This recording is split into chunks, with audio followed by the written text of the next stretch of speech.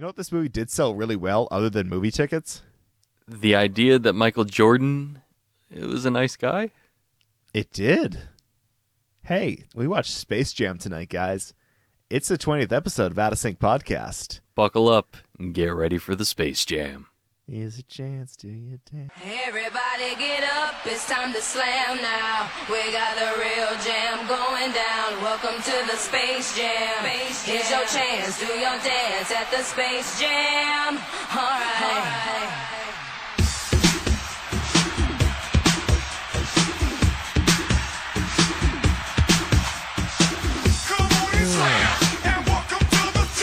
Oh, I forgot. He was Mario. And he's talked about how he was drinking a lot during that time, and he doesn't really remember it. That explains a little bit. Jingle, jingle. What's jingle, jingle, jingle? Are you pretending that we're coming out of the jingle? Or are you I'm just jingling ice my ice in the glass. All right. Because we're rolling. Oh, we are rolling? Yeah. Phenomenal. Getting notes. For looking stuff up on. I mean, I have to look stuff up all the time. You are of like that weird computer brain of yours when it comes to movie facts, and it's out of control. Yeah, I was listening to the Speed 2, and I remember that I just was spouting off things that no one should remember. No one should remember any of those facts. Especially about that particular movie. Yeah, and I started looking it up just to make sure that I wasn't wrong. And unfortunately, I was right about everything that I said. All right. I remembered a lot about tonight's movie. I watched this movie quite a few times growing up as a kid. And, yeah, it holds up. It holds up well. Oh, yeah, it's my favorite documentary. Favorite documentary about your, everyone's favorite sports star / commercial TV star. Commercial star. TV commercial? Yeah, let's go with that. Commercial actor. Commercial act. Yeah, there you go. And a lot of his acting choices make sense when you realize that that's really where he got a lot of his experience in front of the camera. Anyway, hi everyone, I'm Steve Shannon. I'm Jonathan Leduc. And tonight we watch Space Jam. Welcome to the Space Jam. I knew it was going to happen. I was just waiting for it. Today we watched 1996's Space Jam starring Bugs Bunny. Starring Bugs Bunny and Wayne Knight. Who are the second build, or the second and third build. Second and third build. Actors in this film. Actors? Yeah. No, Wayne Knight is really he's a star. He really is. And Bugs Bunny is a Looney Tune. And I get the kind of the novelty of having one of the Looney Tunes be credited as themselves in all of the promotional material. That was funny. When you get into the actual opening credits of the movie, and Bugs Bunny is in the bill. Is second build right after Mr. Michael Jordan. And for Wayne Knight, who is third build in this, I guess that you realize then that it is like a 90-minute Looney Tunes cartoon with some live action sequences, not the other way around. You have to really kind of, when you're watching this movie, you have to remember it's a Looney Tunes movie first. Then someone decided to put Michael Jordan in it. No. Actually, I know that's not how it came about. I think, before we get into the synopsis, we have to get into how this movie came to be. And you know how I found out? It's a commercial. It was a commercial, a Nike commercial for Air Jordans, where Michael Jordan was playing basketball against a bunch of Marvin the Martian's henchmen. Yeah, I remember Marvin the Martian is in it. And there's like two versions of it. There's the TV version, then there's like a 90-second version that you can find on the internet. But in 96, could you find it on the internet? Or is that like now you can find it on the internet? Now you can find it on the internet. As far as going to find stuff on the internet, Space Jam was actually one of the first movies, not the first, but in the first kind of generation of movies that put a URL on their movie poster saying, hey, come check us out. And it's actually that website. It's something we're going to talk a lot about tonight. Oh, that website. We'll get to that website. It's also where I found a lot of production notes. Oh, really? Including a tidbit that said it was kind of Michael Jordan and his team that came up with pitching this to Warner Brothers. They did not come after him. That's interesting. I guess they did this Nike commercial, And MJ was like, this would, be fun. We would do this as a movie. And his team pitched it to Warner Brothers as, hey, let's try and make this happen. And they were all for it. Like, fuck yeah. Are you kidding me? Wow, Michael Jordan was an enormous star in the mid-90s. Just so huge. We got a lot to talk about tonight because we've both seen this movie way too many times, and there's just kind of cool production stuff and behind-the-scenes stuff that we can get into. But first, as always and traditionally, what are you drinking tonight? Well, tonight I made myself a cocktail called a Slam Dunk. And it was bright pink. It was Southern Comfort, orange juice, and cranberry juice. Ooh, okay, that's not as bad as I thought it would be. okay. I actually like. Could you taste the SoCo through the orange juice? No, Oh. pretty much it just tasted like orange juice. I didn't even really taste the cranberry. Yeah, And then orange juice is a powerful flavor, folks. If you're mixing it with stuff. Oh yeah, it's your go-to juice for mixing with anything and losing the alcohol flavor. And in addition to that, I also had a Trillium launch. My thinking was that you would launch into a slam dunk and then end up with a victory, which was the other beer that I brought to the table tonight. And it was Victory's Quad beer, which is 12%. Jeez. So mostly I stuck to my slam dunks and my launch beer, which is a pale ale. And it's 5.7%, and I'm pretty sure you can only get it by going to Trillium's second location, which I'm forgetting where that is, but it's in Massachusetts. I'm sorry. I just started digging into this this Bissell that you gave me. It has nothing to It do. has nothing to do with this, but I think we need to talk about it.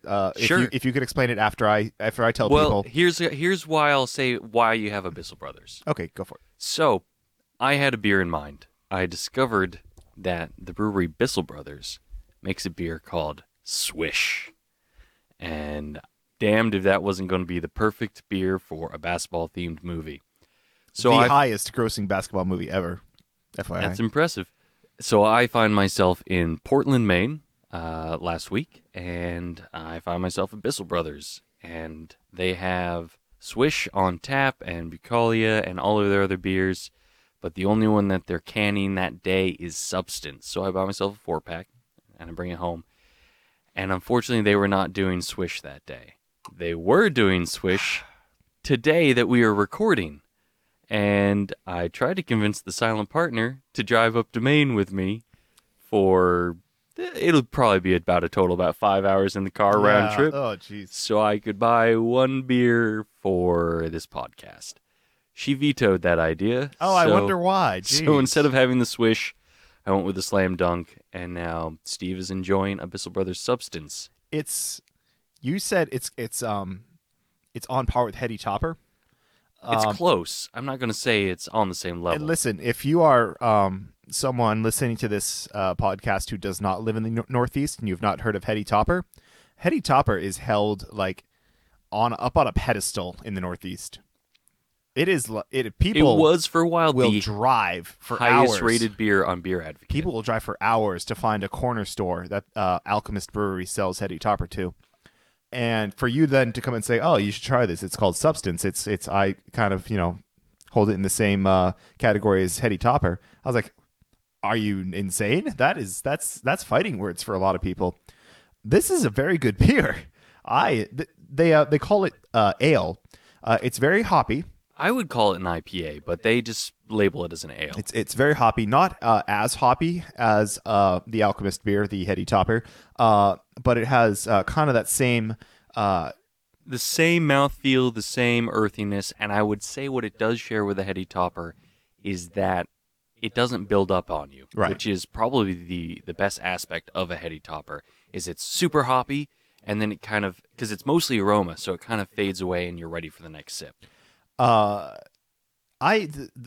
Substance ale, the Bissell, is not what I was drinking all night tonight. I was drinking a cocktail called Marvin the Martian. I'm sorry. Yeah, Marvin the Martian. So in Space Jam, the Looney Tune Marvin the Martian is the referee in the big basketball finale. Very appropriate because our antagonists are space aliens and our protagonists are the Looney Tunes plus Michael Jordan. So Marvin the Martian is kind of that good in between that you could He's see. an impartial judge because he's sort of a Looney Tune, but he's not an Earthling. So he doesn't really have to pick a side. Also, he's a bad guy as far as the Looney Tunes are concerned. Which works fine. The drink that was created in his namesake, it's basically Four Loko. If you remember Four Loko, I know it wasn't that long ago, but that was killed as fast as it came about because of just the terrible, terrible things it did to people. It's back, but not the same recipe. Right. You can still buy it, especially at kind of your more questionable convenience stores, but it's not the same thing that when it first came out that sent people to the hospital. Right. But Marvin the Martian, the cocktail, is Mountain Dew, and it's supposed to be cherry-flavored brandy. But you used Kirsch, Yeah. which I is used what I Kirsch. use for cooking. Right. I mean, it's still pretty alcoholic. It's a liqueur. You know what happened? What? The store didn't have cherry-flavored brandy. Really? And this was a huge shock to me. Listen, folks, we're from New Hampshire. Our liquor stores, Are gigantic. they are, And they're state run. and they are stocked. I mean, there is Everything. very few things you will not be able to find. Oh, I take that back. There's a couple things on the ban list, but for the most part, if you're looking for something, you can find it in one of the New Hampshire state liquor and wine outlets. Not counting beers and wines. Though they do carry wine. They do carry wine, and it's a good selection. But if you're looking for your hard alcohol, you're gonna find it there. It's impressive, which is why I was surprised they didn't have it there. So I was wondering, should I find another should I find another another brandy, or should I find something else cherry flavored? What should I do? And I kind of went with the cherry flavored idea. And my final concoction was again, it's Four Loko, pretty much. It's the booze and the caffeine content that And it was sends people to the hospital. Bright green. It was bright green, but To go with my bright pink. very appropriate for the kind of the colorfulness of this movie. Space Jam. And welcome to the jam. All right, 1996 Space Jam. This is, I believe, the first animated movie that we've had on the podcast. Yes, Though it's only about half animated. it's, You could argue it's also our first big green screen movie. I don't think we've done anything else that not 90% ones that of the action not is taking ones place. that were like shot in front of a green screen, put together with a computer later on. This was the mix of live action and animation that was Pioneered by Who Framed Roger Rabbit. this kind of way that they used a computer then to stitch everything together instead of having to rotoscope everything the same way they did with stuff like Mary Poppins and Song of the South, the other kind of like Disney animated / live action hybrids that they had. Those old Disney movies actually had really interesting techniques for keying out their actors. They would use vapor lamps and really specific backgrounds, usually I think yellow off the top of my head.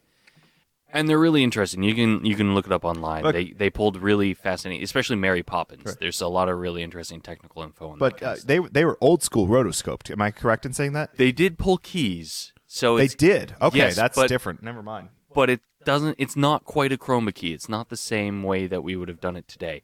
It involved exposing film and then basically have black shapes.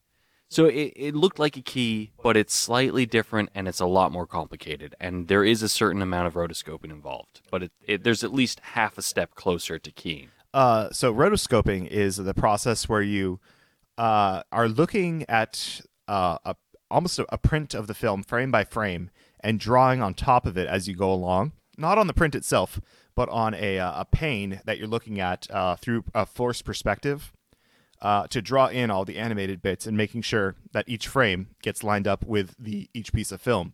Now it's done by computer, and it's so much still- easier. But it's the same still process. rotoscoping, but now some with the computer. But rotoscoping was used for everything. The lightsaber blades are rotoscoped in the original Star Wars trilogy. But it can be as extreme as if you've ever seen A Scanner Darkly, where they actually shot an entire film on DV video and then animated a film over that video footage. That's all rotoscoping. That's just a bunch of artists drawing over the actual film. To great effect in that movie. I want to go back and watch that one. That was a lot of fun. We should put it on the list. It's an interesting film, to say the least. Speaking of which, before we get into the synopsis of Space Jam, Ladies and gentlemen, we made it to episode 20. Woo, party. We knew kind of a while back that we wanted to do Space Jam as episode 20. Kind of like, hey, what are we going to do for the cool even number episode? Just like we decided episode 10 was going to be Point Break. Right. So I'm going to tell you now, we have plans for 25 and for 50. And But possibly 100. possibly, we're I don't know. If it's up in the air. But we're not assuming we're ever going to make it to that point. if we do, there have been some titles tossed around for 100. That could be a lot of fun. So we hope we get some listeners. We hope we get some support that'll help carry us through that. Because 100 would be really cool, guys. Yeah, and don't forget, if you ever want to see us do a movie, you could always shoot us an email at outofsyncpodcast@gmail.com. And you could always talk to us on Twitter. No guarantees we will ever check our Twitter feed. But we're on there, sort of. Yep. Out of Sync. No, that's at Shellback Media. Yes. And, of course, you can always stop by our website and find more contact information for us. All right. Space Jam. Space Jam actually has like one of the best prologues in a movie ever. It is so just kind of like clean, right down the middle. It gives you all the information you need to know. If you knew nothing about Michael Jordan, you're going to know it in the first 2 minutes of this movie. You're going to know everything you need to know. Yeah, they lay it right out for you. Young Michael Jordan is out behind his house in North Carolina, and he's playing basketball by himself. It's dark. The lights are off in the house, and suddenly they flick on. And his dad walks out. Michael? What are you doing out here, son? It's after midnight. Couldn't sleep, Pops. Well, neither can we with all that noise you're making. Come on, let's go inside. Just one more shot? All right. Just one. Yeah. That's good. Shoot it again. Getting pretty good, son. Go ahead, shoot till you miss. You think if I get good enough, I can go to college? Hey. You get good enough, you can do anything you want to, Michael. I'm gonna play basketball, North Carolina. and then I'm gonna play for North Carolina. I'm gonna play on a championship team, and then I'm gonna play in the NBA. And then I'm going to play baseball just like you, Dad. Yay! Which is actually kind of closely mirrors, I guess, part of Michael's motivation for those 2 years that he did spend as a minor league baseball player, which we're going to talk a lot about tonight. Yeah, we're gonna talk about it actually pretty soon, because right after this, it cuts into a 3-minute montage of just Michael Jordan dunking on fools. Set to DJ Quad City, cut of Space Jam. Space Jam. Everybody get up, it's time to slam now. Oh, Welcome to the Space Jam. all the words. I remembered all the words to that stupid thing. Hoop, there it is. Yeah, so, and then it cuts from this montage of him dunking to a staged reenactment of his retirement press conference. Let's talk about Michael Jordan's retirement for a second. His first one. His first retirement, 93? No, 93, 94, somewhere around there. He had already won 3 championships. He was on the Dream Team, He was on the Dream the Team. Olympic gold medal winning basketball team. Now, the movie kind of glosses over this fact and just kind of implies that his father had died, where he says, It never implied that his father died in real life. no, because he said, my father got to see me play my Oh, that's last true. basketball game. And that's as much as it goes. In real life, his father was murdered. Yeah. And he decided to retire from basketball because he kind of lost the joy of it and go and play baseball because that's what his dad was. And Are we going to talk about the conspiracy theory? yeah, let's talk about the conspiracy theory. There's a conspiracy theory that Michael Jordan didn't retire from basketball at all, and that, in fact, he was suspended for gambling by David Stern, the commissioner of basketball. This is a pretty crazy conspiracy theory, but it's a fun one. Honestly, just as believable as he retired because of his father and then found his joy again thanks to the Looney Tunes. Which is what actually happened. Exactly. Supposedly, he's suspended, and that's why he came back a year, 2 years later. He retires, and he decides to go play baseball.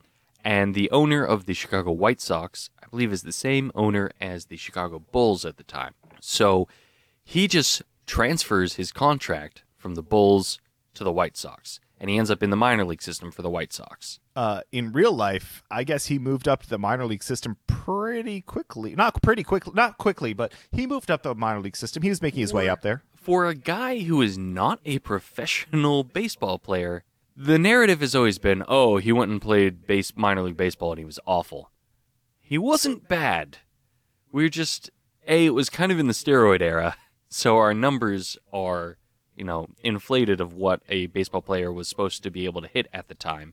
But he was in the 200s, which for your first year in the minor league system would be considered a huge success. And he wasn't bad at baseball. I'm not saying he was good and he was ever going to be a star in the major leagues. He probably could have been a bench player, though. Again, I mean, it wasn't his sport that he's known for, which is basketball, but the man's a friggin' athlete. Holy crap. Man's an insane athlete. Now, in the movie Space Jam, though, the joke is he sucks at this. He's friggin' terrible, awful. But that everyone likes him so much, they just want to come out and see him anyway. And they just cheer for him all the time. And they're like, oh, yeah, you did a good job, Michael. It's like a participation trophy. The opposing catcher is telling him which pitches are coming and whether or not he should swing at them. Because everyone just loves him so much. Fastball, outside corner. Swing. That was your pitch. No, missed it. Don't worry, I'll get you another one. Don't worry, I'll get you another one. We get some cool scenes with his fake family and his dog. But the plot is really developing up on Moron Mountain. Which is a planet far away. In the cartoon universe. There's some weird kind of lines that are drawn between the cartoon universe and the 3D universe. Yeah, I'm not entirely clear. Like the 2D universe totally still exists, just underground on planet Earth, seems but also up in fairly space. easy to get there. Yeah, two characters who were not forced there find their way there. Oh, and also, here's a fun one. In order to get from the 2D universe, Moron Mountain, to the 2D universe Looney Tunes land, Looney Tunes, They take a spaceship.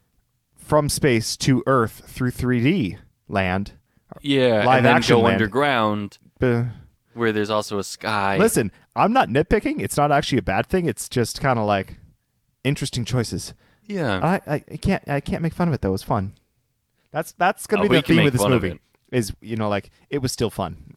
All the crap you could say about it, it was still fun. But the big boss man up on the 2D theme park Moron Mountain, Played by Danny DeVito, who I'm not even sure was credited in the opening credits. he wasn't. But then again, neither was Billy West, the True. voice of Elmer Fudd and Bugs Bunny. But the average person is more likely to know who Danny DeVito is than Billy West. True. I know who Billy West is, and I'm sure most of the people I associate with know who Billy West is. But that's because we're all huge geeks. Mm-hmm. I'm not entirely certain that the average person does know who Billy West is. Billy West, right now he's best known for the most of the voices on Futurama. Yeah, he's Fry, he's Zoidberg, he's the professor, You would also know him really well from Ren and Stimpy. where he was originally Stimpy, and then he became Ren, and no one noticed that they changed voice actors because he's that good. And he was also the voice of Doug on Nickelodeon. I always forget that. Yeah. It's kind of funny, some of the interviews where people ask him to have conversations between like the different characters. And when he throws Doug in there, people lose their friggin' minds because everyone has forgotten that he was Doug. And in this movie alone, he is Bugs Bunny and Elmer Fudd, and I think one or two other minor characters, but primarily Bugs Bunny and Elmer Fudd. Like characters that weren't even credited in the Yeah. final credits where they finally got his recognition. Danny DeVito, who's playing the big boss man, whose name escapes me because Swackhammer? I don't think they ever said it. They say it once or twice. The little alien dudes say it. The nerdlings? Yeah. They never say nerdling ever, or any of the names of the little aliens. Swackhammer. Swackhammer. Yeah. Swackhammer, he's upset because They're Nerd Lux. Nerd Lux. His clientele up at Moron Mountain. Slughammer? Slughips? Swack. Swackhammer. His clientele is I'm not surprised you can't remember that. oh jeez. They're kind of like, oh, this place is kind of getting a little lame. They're getting bored with all of the clearly very dangerous rides, but they're all tunes, so Again, cartoon physics. They are tunes. Yeah, they're yeah, they're tunes. It works out. They're not Looney Tunes though. They're not. They're just cartoons. But they come up with a plan like we need to like bring some of like the loony to our tunage. We need a bigger draw to Moron Mountain. Okay, we need something. My bad. We need something nutty. Nutty. Something wacky. Wacky. We need something. We need something. Loony? Oops. Loony. Thank you. Loony? And they come up with a plan to kidnap the Looney Tunes. It seems plausible. Sure, why not? Let's work normal. out. I mean, that's how things work, right? So he sends his little 1 foot 2-inch henchman the Nerdlux. to. Well, I'm not sure if do they ever say that name? No. Okay. So he sends these little tiny little aliens, all 5 of them, down to Earth/Looney Tune Land to kidnap all the Looney Tunes. And here's finally where you're reminded. I mean, there's some cartoony moments that happen in the live action sequences that have happened to this point, but it's at this point when you finally realize, or finally kind of get wrapped into the idea this is a Looney Tunes movie, and they do it in the most classic way they can. They have a Elmer Fudd trying to shoot the crap out of Bugs Bunny, but the Nerdlux interrupt that. which makes me wonder: did they interrupt a child's watching of a Bugs Bunny cartoon? Because later on, the kids are watching a Looney Tunes. Michael Jordan's kids are watching. Michael Jordan's kids are watching Wile E. Coyote chase the Roadrunner, and Porky Pig comes along and interrupts it while they're watching it on TV, suggesting that when you're watching a Looney Tunes cartoon on TV, they are performing that live. So there is a film crew just filming that, and they must live through the same episodes over and over again. Just what kind of hell do they live in? Kind of Sisyphusian hell has Wile E. Coyote wrought for himself. The reason Porky Pig has to come and collect Wile E. Coyote and the Roadrunner is because all the Looney Tunes are having a meeting where the aliens from Moron Mountain have come to enslave them. And they have Bugs Bunny chained up at this point, and everyone's all sitting around like, what the hell's going on here? Daffy Duck comes in, introduces himself in the grandest way possible, just having gotten right out of the shower. Still wearing a towel, still soaking wet. And the Moron Mountain aliens, the Nerdlux, just say, you're all our prisoners. And the Looney Tunes just laugh at them like, no friggin' way. In very cartoony fashion, they zap him with a laser blaster, and the Looney Tunes like, fine, whatever, we give up. Surrender. We surrender. But then Bugs, slipping out of his bonds like a cartoon character can, comes up with a great plan by faking a rule book that says that in order to enslave us, I mean, you have to give us a chance to win our freedom. So we're going to challenge you to a game. They're actually pretty smart about this. They look at their opponents. Well, Tiny, they can't jump, they got stubby little legs and arms. And it's like, of course, we got to challenge them to basketball. They would suck at that. We could flatten them with a ball. And, well, it just makes sense. Oh, yeah, it's a good idea. Nerdlux don't even know how to play basketball, but fortunately, Looney Tunes, they could just turn anything into a movie theater scene automatically because, cartoon physics. And we get a awesome 30s style informational film on basketball, which explains that in addition to how the game is played, that all of the best players in the world play in the NBA, the National Basketball Association. And so begins one of the coolest subplots in movie history. The Nerdlux. They go to a basketball game, one between the Knicks and is it the Phoenix Suns? I think it's the Suns. And they realize after sitting down next to Dan Castellaneta and the wife from Everybody Loves Raymond that, you know what, let's just steal the talent from the best players in the game. So they start off by stealing from Charles Barkley, Sir Charles himself. Big. He's good. He's mine. And then Patrick Ewing, and then Muggsy Bogues, and then some other people who I don't really remember. I mean, they got some big name basketball stars for this, but definitely the focus is going to be on Ewing and Barkley. So it was Charles Barkley, Yep. Patrick Ewing, Muggsy Bogues, Larry Johnson, and Sean Bradley. Top 5 NBA player at the time? Not really. Tall. Yes, very tall. Yeah. Tall man. Tall, yes. But the idea was, I think, that they were trying to like get like the best talent they could, or at least that's kind of what it was implied. But really, it was just whoever they could get up to sign up for the movie. But they were blessed because Charles Barkley and Patrick Ewing are maybe like some of the best actors in this. Yeah, them, and we'll get to it, Larry Bird. I think we can get to it pretty quickly here. The only thing we need to gloss over is the Nerdlux show back up at Looney Tune Land and present themselves as having enormous talent and size stolen from the NBA stars. And the Looney Tunes realize, we need help. Oh, we need help. Who can we get to help us? Who is a huge NBA star who has not had his talent stolen yet? Well, there's one that they wouldn't target because he's not a basketball player at the moment. He's a baseball player. And fortunately, he's playing golf right now. Oh, and we cut to the real world where Michael Jordan is playing golf with his best friends. Actually, maybe not that far off from the truth. No, he's... Okay. Yeah. He's playing with... Larry Bird. And Bill Murray. While being shadowed by Wayne Knight. Right. But we're more interested in Bill Murray at this point. Though I will say, Larry Bird does kill it in every scene that he's in. Well, he's playing off of Bill Murray in every scene that he's in. It's very easy. Even Michael Jordan is actually pretty good when he's playing against Bill Murray. They're off playing golf. Bill Murray has a funny quip about, can I not make it in the NBA because I'm white? It's because I'm white, isn't it? No, Larry's white, so what? Larry's not white. Larry's clear. Bill Murray just freaking made this movie. And the question is, like, why would he sign up for something like this? And you realize when you look at the producers of this movie that he's friends with all of them. Ivan Reitman. And they break the fourth wall a few times in this movie, but the kind of one of the best moments is when they ask Bill Murray, like, why are you even here? And he just looked... Well, I'm friends with the producer, and Teamster dropped me off. They're off playing golf. They do their best to make sure that Michael Jordan, his golf ball lands in the hole before anyone else's by helping him hit a hole-in-one.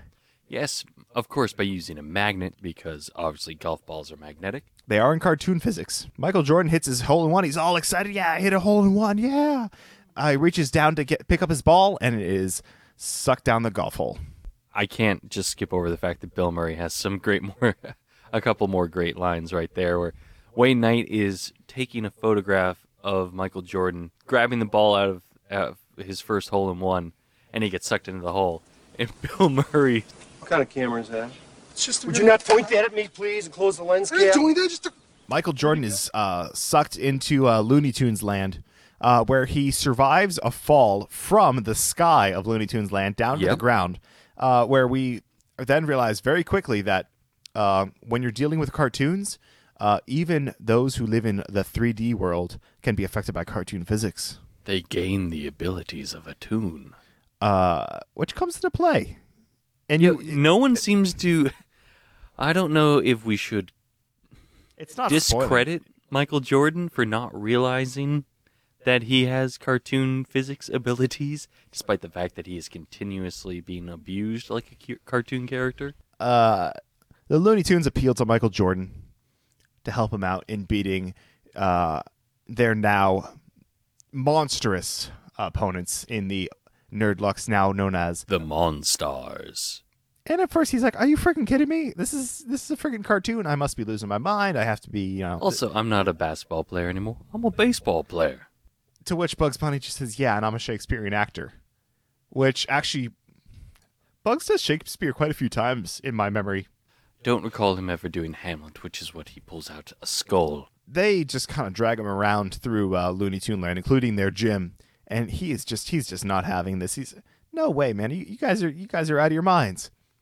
And then the Monstars show up, and they pick on all the Looney Tunes. They pick on MJ. You do not pick on MJ. But even then, he's still kind of like, okay, I really don't want to get involved until they swat Tweety Bird. Not cool, man. You don't fuck with Tweety Bird. At that point, his airness was just like, fine. You can pick on someone your own size. You can pick up I'm going to play against you guys. We're going to have a basketball game. You could cut to the big game right here and then. But we have some time to fill, so let's have some more antics. Oh, we jump right back to our favorite subplot, which is our NBA stars attempting to get their talent back, trying to figure out why they've all lost their talent. There's a theory that there's some sort of pathogen that's in the locker rooms. There's other NBA stars who are refusing to dress in the locker rooms because they're afraid they're going to lose all their talent, and they're going to doctors. They're going to psychiatrists. They're going to psychics. Charles Barkley goes into a church. I promise I'll never swear again. I'll never get another technical. I'll never trash talk. I'll never go out with Madonna again. That's something this movie does a lot, is it just plays off of the real-life situations that, and not even Michael Jordan, but all of the other basketball players who they roped into this were going through. So it was fun kind of watching them kind of make fun of themselves in that regard. And also, leads to the argument that this is, more than just a film. It is actually a bit of a documentary. We also get a scene where Bugs and Daffy go to Michael Jordan's home in 3D Land to get his basketball shorts back. Where they are menaced by Michael Jordan's dog, Charles. And a really bad chroma key. Yep. Voiced by Frank Welker, voice of every animal in cartoons, as well as Megatron, Nibbler on Futurama, and Santa's Little Helper, I think, on The Simpsons. Michael Jordan's wearing his golf clothes, so they need to sneak back in, get his sneakers, his Air Jordans, and some clothes for him to play basketball in. While practicing for the big game, we are introduced to Lola Bunny, who is a Looney Tune that was made up specifically for this movie. Love interest for Bugs Bunny. Yeah. She hates being called Doll. Yeah. Because that's such a common slang term that people are throwing around, even in the 90s. It's just that 90s concept of a strong female character who just won't take any guff from the male characters type thing. They always just pick one thing, and in this case it was, don't call her Doll. Right. We get some more fun quips with Wayne Knight trying to find Michael Jordan, and he finally does. He drags himself to Looney Tune Land. Digs his way into Looney Tune Land. And that's when you kind of realize just there's some weird crossovers going on here between real world and cartoon world. I mean, there's some other things. I mean, people kind of obviously see the spaceship that crashes into Looney Tune Land as it passes through 3D Land and other small things like this. It's kind of like, well, what are they going for here? Are they trying to imply that perhaps it's common knowledge that somewhere beneath the ground is Looney Tune Land? It's hard to tell because when Wayne Knight first shows up, he makes a lot of comments about, do you realize these people are cartoons? Which could be interpreted a couple ways, as in... that's just racism. Replace cartoons with the ethnicity of your choice, and suddenly Wayne Knight looks a little suspect. He tries to, convince Michael Jordan to, just come back with him. Michael Jordan's just like, I can't. I got to help my friends out. And we get one more scene with the NBA stars trying to get their talent back by visiting a psychic who lays out the whole plot for them. I see aliens. Little aliens from outer space. They force their way inside your bodies. They need your talent to win a basketball game against Bugs Bunny. I also see Michael Jordan being sucked down a golf hole by furry creatures. That's it. We're out of here. We're leaving now. Let's try some acupuncture. Good idea. Bye. And they just look at her like she's crazy. Which is, I guess, an anti... Yes, it's common knowledge that Looney Tune Land is below the crust of the earth. But to that point, we get to the big game. Oh yeah, Monstars versus the Toon Squad. The Toon Squad, and you get all of every Warner Brothers cartoon character that you've ever seen is in the movie, possibly just as a background character in the audience. They animated a lot for that audience. It's probably like 2 or 3 people's job for like an entire year to animate the just filling out the audience in the background of this scene. There were definitely some cut and paste moments you can kind of see, and a lot of that animation was sparsely animated. You just might have a head slightly tilting back and forth to give you this illusion of movement. In the background, kind of like the one character that was kind of like, I think, most used were the mobster.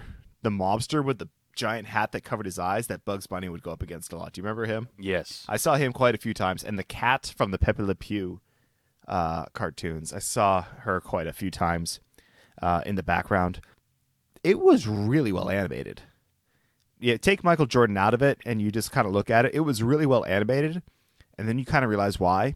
It's because they have live action actors in these scenes who are being lit by studio lights.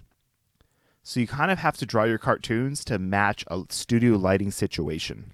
And I would say the best example of that was when they were in Michael Jordan's house, Bugs Bunny and Daffy Duck, and they're walking through shadows, and you can see the lighting change on the two characters. It's an impressive feat of animation. As for the big game, I mean, it's just a big, fun, giant scene that takes up the last quarter of this movie. We get There's honestly not a lot to say about it, especially the first half. They just get destroyed by the Monstars. Second half, they start believing in themselves. Because Bugs Bunny comes up with a placebo for Michael's special stuff. And then they also start to finally realize that, wait a minute, we're cartoon characters. We can pull off all sorts of bullshit. We can cheat, and no one seems to care. Fouls not getting called. And then there's also a moment where Michael Jordan realizes, wait a minute, cartoon physics apply to me here. And it takes watching someone else be flattened, Wayne Knight being flattened by the Monstars, for him to realize this. One small issue, though. He's finally realized, wait a minute, I can use cartoon physics, and we only need to score one more basket to win this game, but we only have 4 players. And there's only 10 seconds left. All the other players have been injured in some manner by the Monstars, who are out for blood because the Looney Tunes have kind of made a comeback in the big game. We should also say, at this point, Michael Jordan bets his freedom against getting back the powers, the talent for the NBA players that have lost it. So we now have a second bet going on. The stakes have risen. But you look around at the Looney Tunes bench, and they're all busted up. Everyone's busted up. I'm saying to myself, where's Roadrunner? Roadrunner appears in a neck brace. And you're like, ugh. Poor Roadrunner. He's the fastest guy on the team. And just that was Roadrunner faster than Speedy Gonzalez? Ooh, that's a good question. Oh, you know who didn't appear in this movie? Speedy Gonzalez? Yeah. I don't think we saw Speedy Gonzalez. I mean, you look around, they could have pulled anyone out of the audience because cartoon physics. But what they did instead was much better. Cartoon rules. Apparently anyone can walk on and just be part of the team. Right. But again, what they decided to do instead, just light years ahead of just pulling, a random Looney Tunes character who you were maybe not expecting to see. Instead, you get Bill Murray. Bill Ghostbusting ass motherfucking Murray. Best Deus Ex Machina ever? It's up there. Just shows up, ready to play, lays out his plan. He'd been joking earlier about how he wanted to play basketball with Larry Bird and Michael Jordan as he's playing golf, and now he gets his chance. And he comes up with a great plan. Except they're on defense. Oh, Bill Murray don't play defense. I don't play defense. Michael Jordan says, just fine. Let's just get the ball. Get the ball to me and I'll score. That's his entire plan. And he realizes is it any wonder that he's not exactly been a great coach or GM or anything like that? He was technically the player coach of this team. Yes. In real life, Michael Jordan has tried to play upon his playing career to be either a coach or a front office guy, and so far has not been very successful at it. Not so much. It's what I'm going to call the Ted Williams effect, where Ted Williams was the hitting coach for the Red Sox after he retired, and he was apparently the worst hitting coach ever because his advice was always, just hit the ball. Because he couldn't understand that not everyone else had like 20/10 vision and could see the ball coming and every seam on it and could just hit it whenever you wanted. Just hit the ball. Make it a home run. Just smack it. Michael Jordan, he gets piled on by 3 of the Monstars, and it just doesn't matter because he's realized, shit, I'm in cartoon land. I mean, he believes he can fly now. I believe I can fly. and he stretches his arm touch the sky. all the way out to the basket. Every night and day. And right as the buzzer goes off, Spread my wings and fly he away. drops it in the basket, I believe. Okay. and he wins the game. Hey! Wins the game. The Nerd Lux, they, before giving up their powers back to the NBA players, decide to stuff their boss in a rocket ship and send him to the moon and appeal to Bugs Bunny saying, "Can't we stay here? Because we hate our boss. He's a jerk." Bugs Bunny's like, "Hell yeah, you could stay here." And Michael Jordan shows up in all of his I am basketball Jesus fashion to these NBA players who have lost their talent, saying, "Touch this magic basketball and you shall have your powers again." And to this I say, if you are actually an NBA star who has suddenly lost all of their talent, and Michael Jordan shows up saying, "Here, touch this basketball, you'll get your powers back," would you not be thinking to yourself, "Michael, where did you get this basketball and how long have you had it? And is this something that we should know about and why you're so good at this damn game?" Is this considered a performance-enhancing basketball? A PEBB? But, I mean, Charles Barkley's going to do whatever it takes because earlier in the movie, he got schooled by a couple of 14-year-old girls. Oh, yeah. Yeah. So he's like, "Yep, It's a let's sad try it." Scene. Again. Though Patrick Ewing's the one who touches the ball first. And his emotions during this whole thing are spot on. And it's like, only basketball player in this whole movie who like knows how to emote properly is the guy who is very stone-faced on the court. But I mean, they get their basketball talents back, and they're saying to themselves, "Michael, thank you so much. Like, this is amazing. Stick you want to around. play 3-on-3 with us?" No, I don't think so. What are you gonna do? Work on that baseball swing? Man, leave the baseball player alone, man. You know he doesn't play basketball anymore. You know, he probably doesn't even have it anymore, guys. And to that, Wayne Knight says, "They think you can't play anymore." You never challenge MJ. The final shot, or the final scene of this movie, Michael Jordan in his triumphant return to the Chicago Bulls, wearing number 45. Yeah, because I guess they retired his number at this They point. retired his number when he retired the first time, and he eventually got 23 back, but for a while he was 45. And that's it. That's the second greatest story ever told. It's the other Jesus. It's basketball Jesus, Michael Jordan. Jesus. Space Jam. You know what? It was not ever going to win the Academy Award for Best Picture that year, but damn, it was fun. It's a fun movie. Definitely marketed towards, like the 9 and 10-year-old boy demographic. Which would be you at the time, Steve. Exactly. I was all in. I was a little older, but I was still all in at the time. If there's one thing that this movie did really well, it was marketing. You know what? If you're curious about what the marketing was like, you can go to the Space Jam website, because it has not been changed in 20 years. It's amazing. It's this long-forgotten relic of the early internet. It's still there. It's internet famous right now at this point because of just how untouched it is. It's like that tribe that has never had contact with the outside world, living in the jungle somewhere. Early HTML, man. It's hard to look at, actually. It really is. It's an ugly website. I was trying to read production notes, but it was white text on a bright purple background. Oh, my eyes actually started hurting trying to read this thing. But it had a lot of great information, and it also had some behind-the-scenes videos. If you click on them, you can download them. Whoa. It says it right on there. Click and download? To download a QuickTime file, which was Michael Jordan playing basketball on a green screen against people wearing the Green Man suit, not randomly or ironically or why-ever the fuck people show up wearing Green Man suits to basketball games these days. Is it because of Space Jam?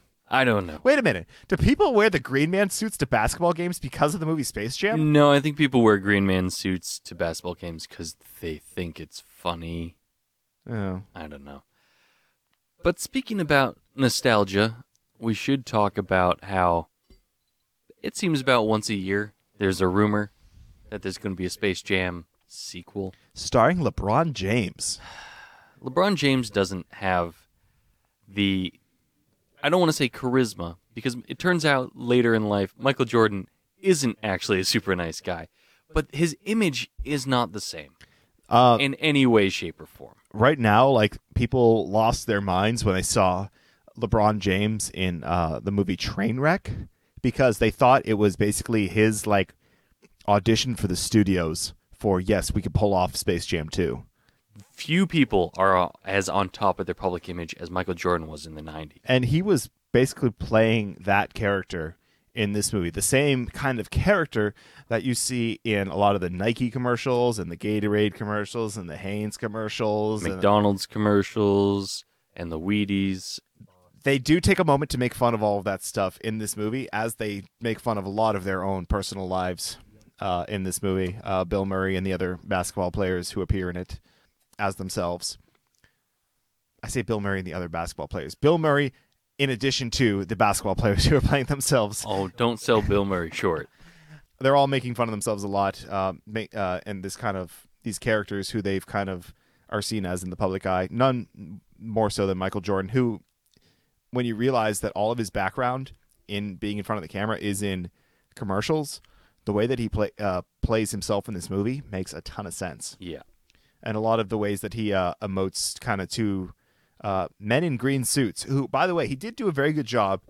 For a guy who is not a professional actor, has no training as an actor, and had to act opposite guys in green suits in front of a green screen, it's not bad. As we've seen from The Phantom Menace, Liam Neeson had trouble acting opposite green screen people, and he is arguably a better actor than Michael Jordan is. Yeah.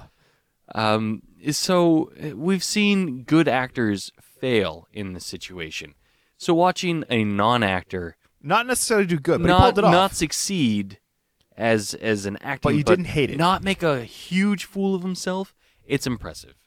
I mean, he made a fool of himself, but again, it's a Looney Tunes movie. It works. It works fine. The one thing, though, I do want to take, we mentioned the sequel.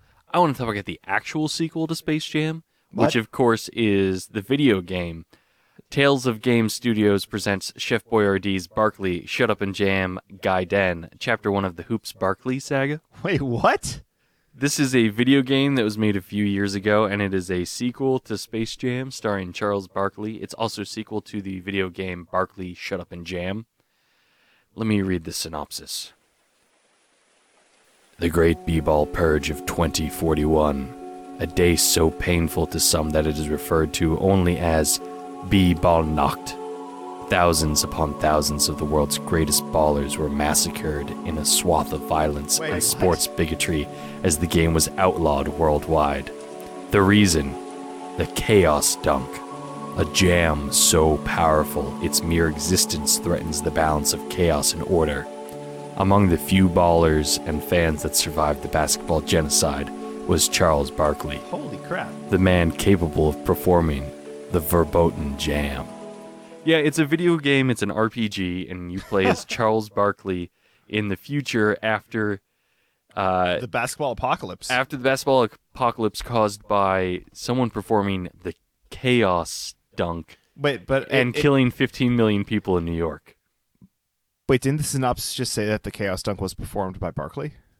So the story is Did he kill everyone? No, the story is that he performs a Chaos Dunk, and it creates kind of this horrible post-apocalyptic world. He performs it by accident, and then 12 years later, someone else performs it and kills 15 million people in New York, and everyone assumes that Barkley did it, and he has to clear his name. I hope that there's a Let's Play of this somewhere on the internet. That is totally what I'm going to be watching later tonight.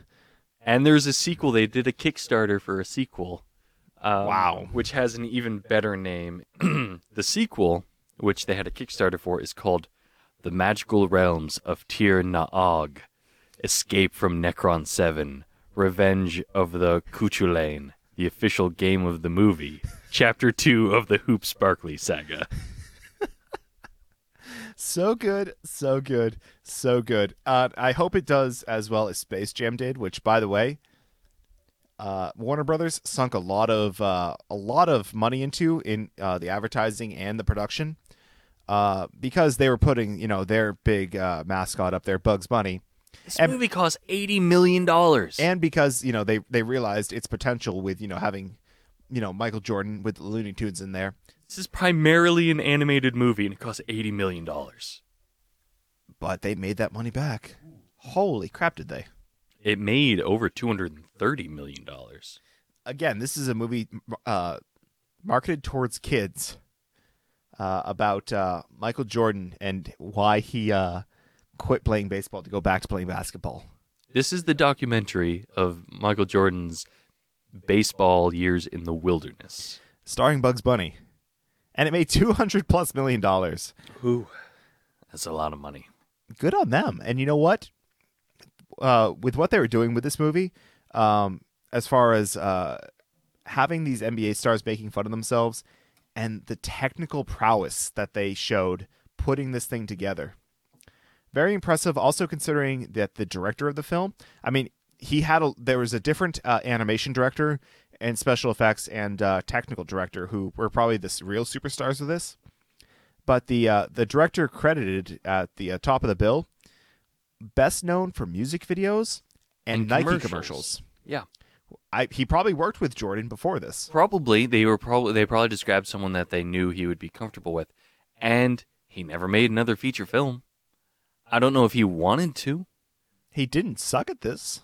It's got very odd camera angles. Let me just lay that out there.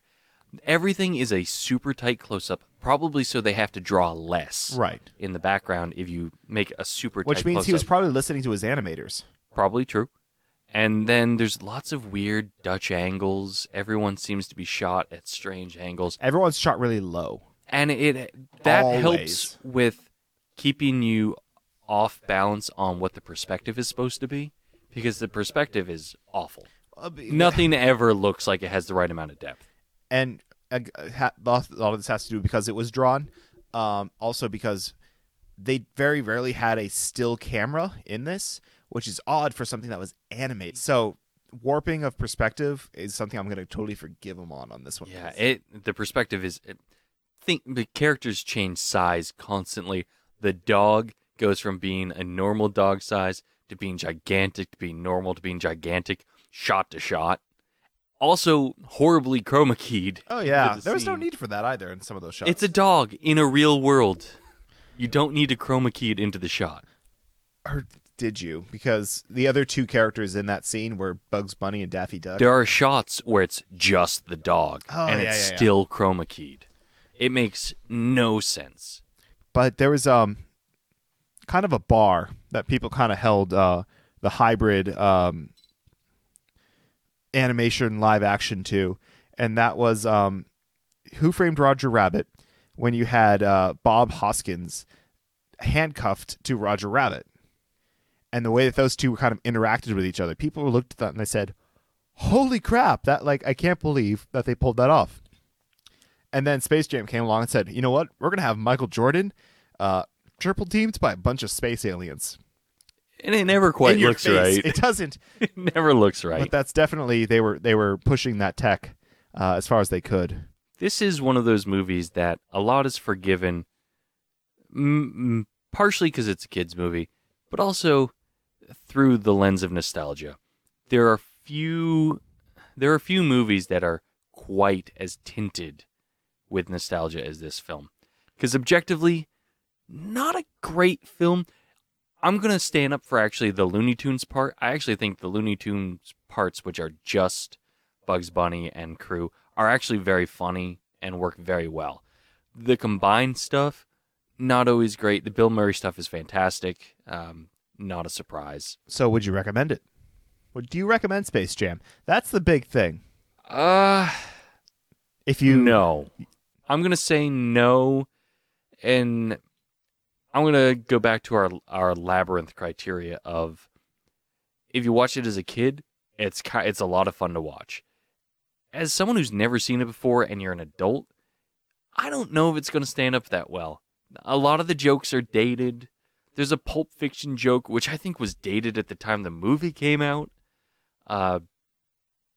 It's a lot of fun. If you don't...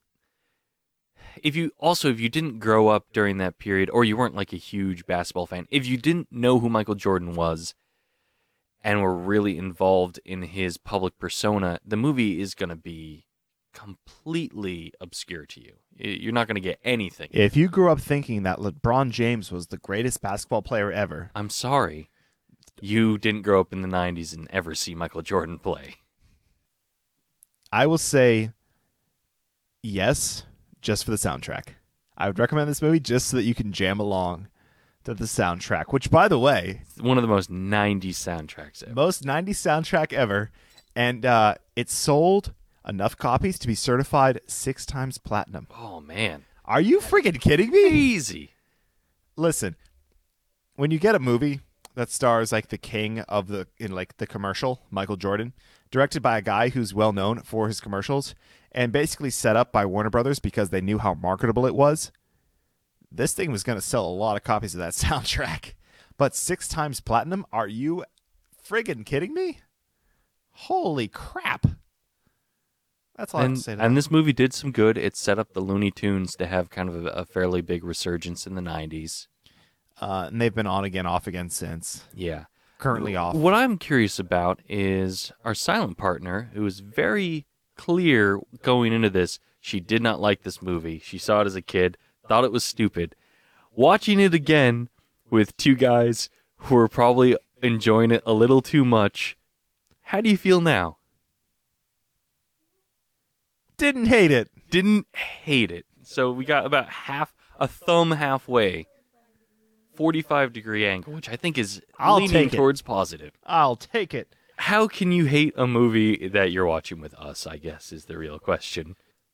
Space Jam, guys. I'm trying to think of recommendations. If you like Space Jam, what do you watch? There's only one option. You watch all the Michael Jordan commercials? I don't know. No, it's Who Framed Roger Rabbit. Yeah, okay, that's a valid recommendation if you're in sort of the live action tune. Who Framed Roger Rabbit is a legitimately good movie. As far as other kind of like fun basketball or fun kind of making fun of our real life situation type of movies, no one does it better than Space Jam.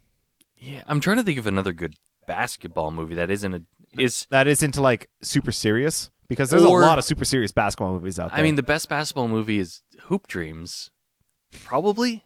Okay, or Hoosiers if you're... Or Hoosiers, yeah. Okay, yeah. I'll still go with Hoop Dreams as being a better movie, but it's also like 3.5 hours long, and it's also can be a little depressing. Yeah. If we're talking like a fun basketball movie... The Air Up There, Kevin Bacon. Oh, dude.